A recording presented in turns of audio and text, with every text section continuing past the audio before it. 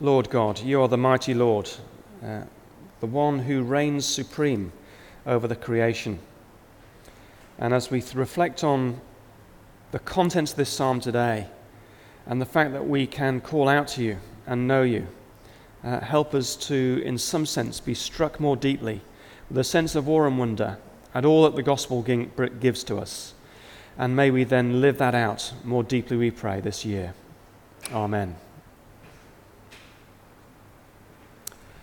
Well, as any parents here will be able to tell us, teaching children to say please and thank you is not an easy task.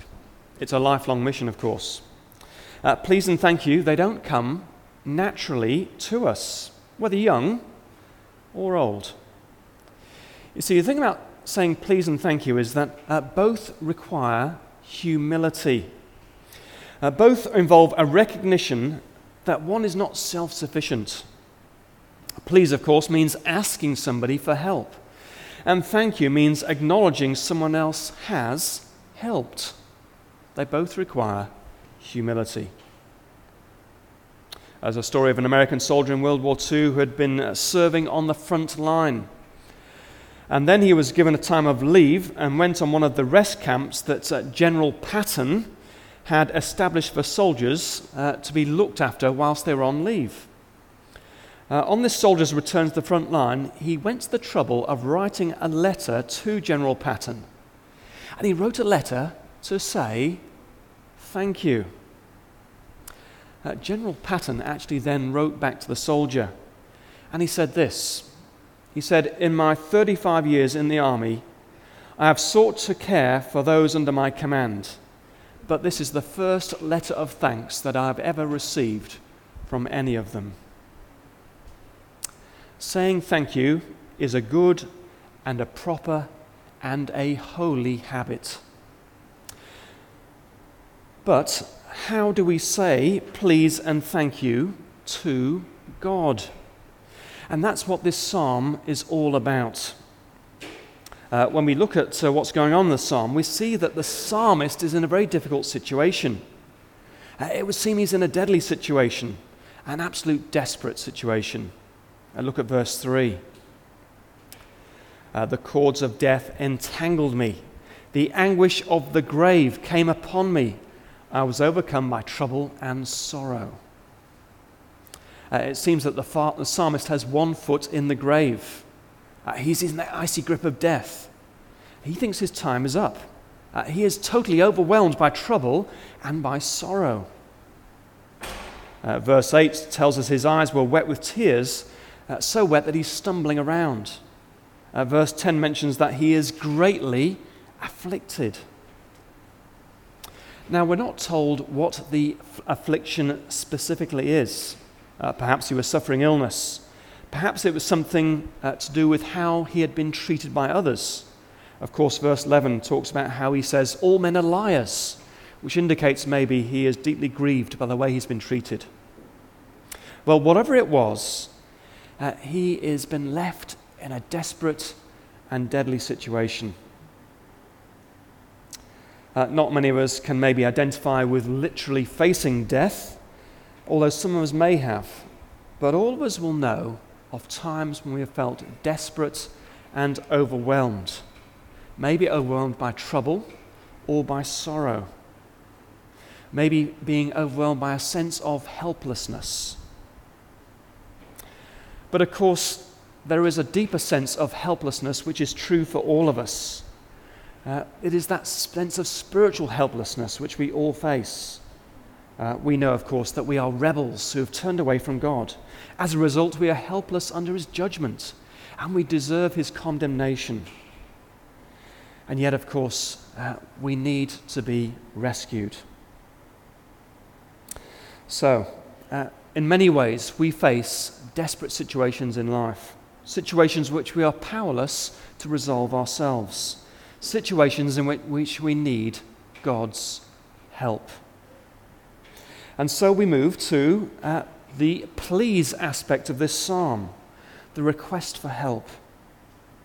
And this psalmist indeed is a champion asker of help. He is a very good person who enables and articulates that cry for help in that please statement. Verse 1 says this: I love the Lord, for he heard my voice. He heard my cry for mercy. When facing death in verse 4, then I called on the name of the Lord. O Lord, save me. And indeed, in response, the Lord does save him. Verse 6, the psalmist knew this: the Lord protects the simple-hearted. When I was in great need, he saved me. And of course, we see the Lord brings salvation. He brings deliverance. Verse 8, for you, O Lord, had delivered my soul from death, my eyes from tears, my feet from stumbling. As I've said, we don't know the specific details of the nature of his affliction, and we don't know specifically the details of how God rescued him. But the fact is, he did. So let's just pull into the lay-by for a moment and consider, why did the psalmist call on the Lord? What was it about God that made the psalmist say, please? And the thing we see in this psalm is a reference to God's character and his nature. In verse 4 he says, then I called on the name of the Lord. We know, don't we, that a name in the ancient world summed up the character of a person. In the ancient world, a name often had deeper significance about the person. It was like the handle on a suitcase. It represented that person's characteristics. And what here is that name for God? Well, it is the word that is expressed using the uppercase letters Lord. In the Hebrew, it is the word Yahweh. It's actually used 17 times in this psalm, and it's God's special name. It's God's covenant name. It's the name that God reveals to his people, which speaks of his covenant faithfulness to them. It actually is a name that comes up again and again in the Old Testament. Exodus 34 is one classic example of that. Exodus 34, verse 6. This is what God revealed to Moses on Mount Sinai. The Lord, Yahweh, the Lord, Yahweh, the compassionate and gracious God, slow to anger, abounding in love and faithfulness. There is the name and the characteristics blended together. And now listen in the psalm to see echoes of that name from Exodus 34. In the psalm, verse 5. The Lord is gracious and righteous. Our God is full of compassion. What gives the psalmist confidence in God is in God's graciousness, his righteousness, and his compassion. The psalmist knows the Lord is loving. The psalmist knows the Lord is good. He actually acknowledges that in verse 7. God loves his children. He is good to us. Not only is the Lord good, but the Lord is also sovereign. He is all-powerful. After all, he is God. And he protects and he saves and he delivers those whom he loves. So the Lord's love is unchanging. He is faithful. And of course, that is how we opened our service today, reflecting on his faithfulness and singing about it. Great is your faithfulness. What flows out of God's goodness and his faithfulness? The response has to be trust. God's character invites us to trust in him.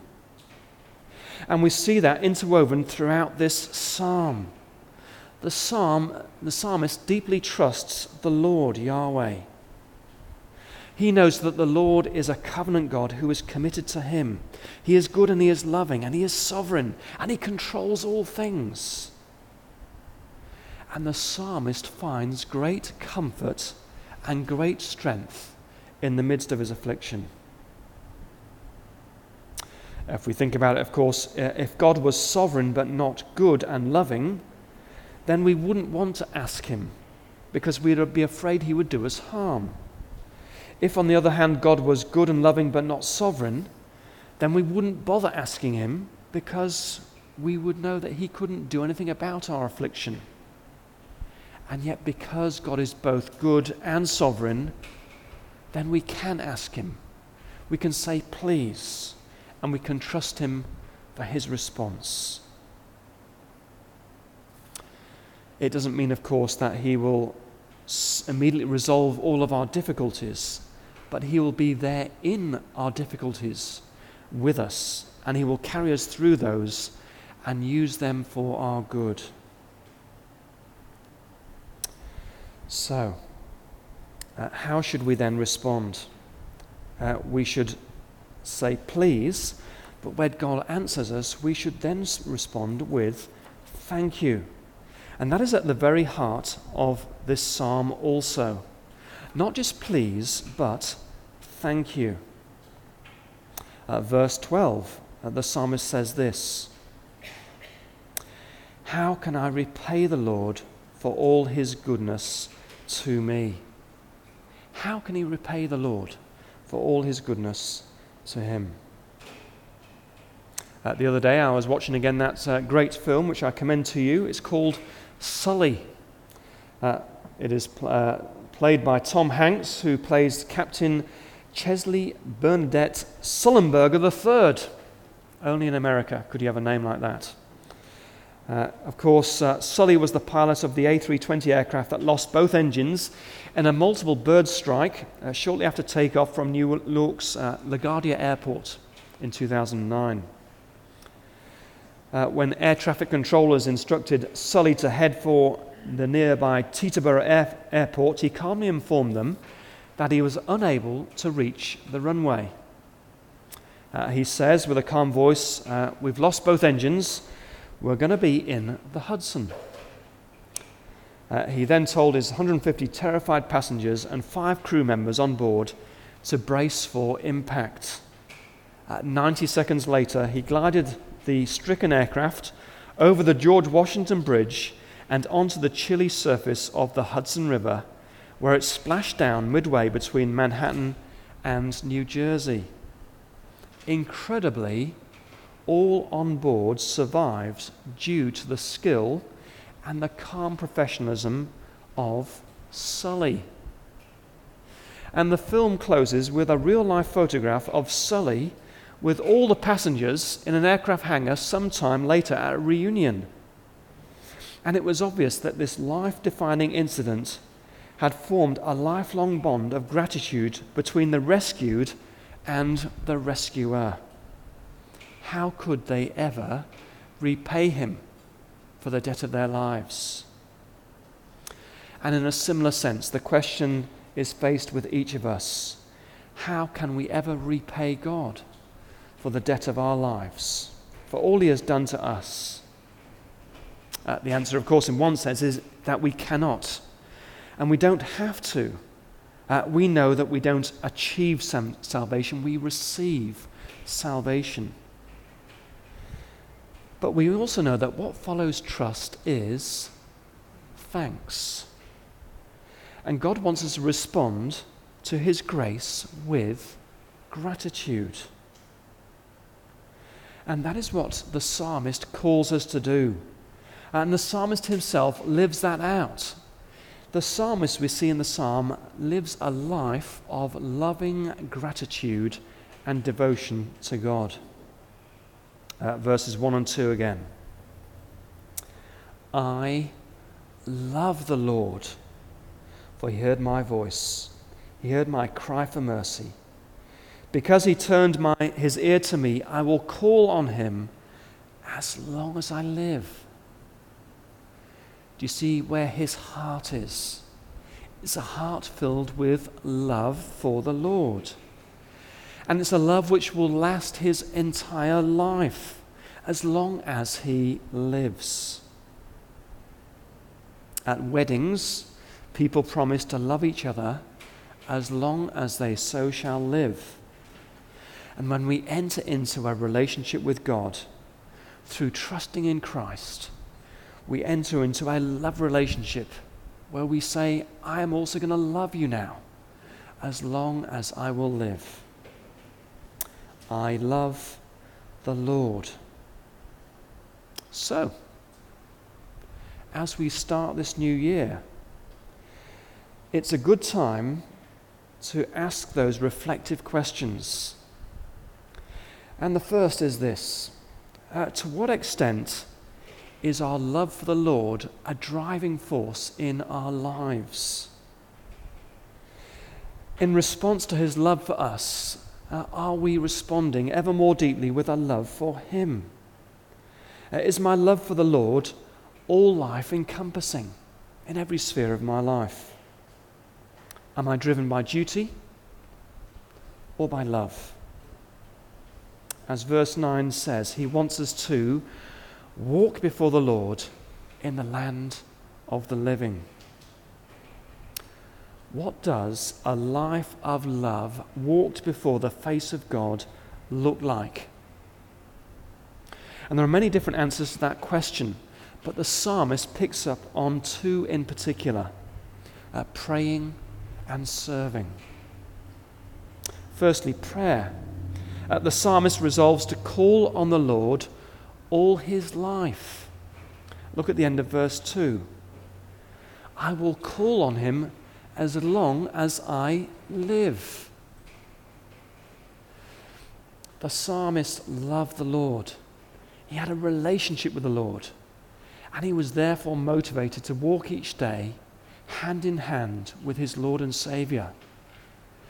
And he was to express that in prayer, a life where he walked each day expressing his heart, moment by moment, in prayer to his Lord. We see this also in verse 13. I will lift up the cup of salvation and call on the name of the Lord. Verse 17, I will sacrifice a thank offering to you and call on the name of the Lord. As we start this new year, let us reflect together on how we could deepen our prayer lives this year. How could prayer become a more central aspect to our life? Because, of course, one aspect of prayer is an expression of our dependence on God. We say please, but we also say thank you, and we praise him. And we'll be thinking about that next week. This week we're thinking about thanking the Lord. Next week we'll be thinking about praising the Lord. So how can we deepen our prayer life this year? How healthy is your prayer life? Do you find it a chore? Is your prayer life a once in a while sort of thing? Or do you love the Lord? And is it expressed in a deep daily communion with him, talking with him as with our loving Heavenly Father? So, the first expression of a life walked before the face of God is prayer. And the second, finally, is service. Verse 16. O Lord, truly I am your servant. I am your servant, the son of your maidservant. You have freed me from my chains. Of course, it is the Lord Jesus that has freed us ultimately from our chains. He is the one who has rescued us. He is the one who has loved us with a love which is incomparable to any human love we can ever experience. And so, a life where we are so deeply touched by his love should then issue in grateful service to him. And did you notice the focus of that service? Where does it take place? Verse 18. I will fulfill my vows to the Lord in the presence of all his people, in the courts of the house of the Lord, in your midst, O Jerusalem. Praise the Lord. So, of course, we do serve the world as we live in the world, but our service is also focused within the church and within God's people. We serve fellow believers. We serve the church. We serve the body of Christ, as Josephine acknowledged in our prayer time. And it is a beautiful thing. And of course, that service is expressed in many different ways. It's served in acts of care. When we check up on each other to find out how we're doing. It's served when people say, I'm going to go and help in the kids' church. I'm going to forego sitting in the adult sermon, and I'm going to help the kids. I'm going to love them and serve them. It's served when we give sacrificially, financially, to God's work, both here and beyond here, in ministries throughout the world. It's served when we take on leadership roles, which take up our time and our energies. It's served when we go to PY camps and help out in many different ways. So at the start of this year, it's an encouragement to continue in our acts of service to the Lord, to continue to express our love for him in those acts of practical service and devotion. And where maybe at times we start to feel weary, to be reinvigorated with that attitude of love which flows from looking back to the cross. Because we need to remind ourselves, of course, the Son of God is the one who loved me. He is the one who gave his life for me. And in response, along with the psalmist, we are able to then say, I love the Lord. Let us pray. Heavenly Father, thank you for all your goodness to us. Thank you for that priceless gift of a reconciled relationship with you, the great God, Yahweh, the one who is good but who is also sovereign and powerful. Please, we pray, may that love filter ever deeper into our hearts this year, and may it stir us up to deeper lives of prayer with you and deeper acts of service, fired and fueled by our love and gratitude to you. Amen.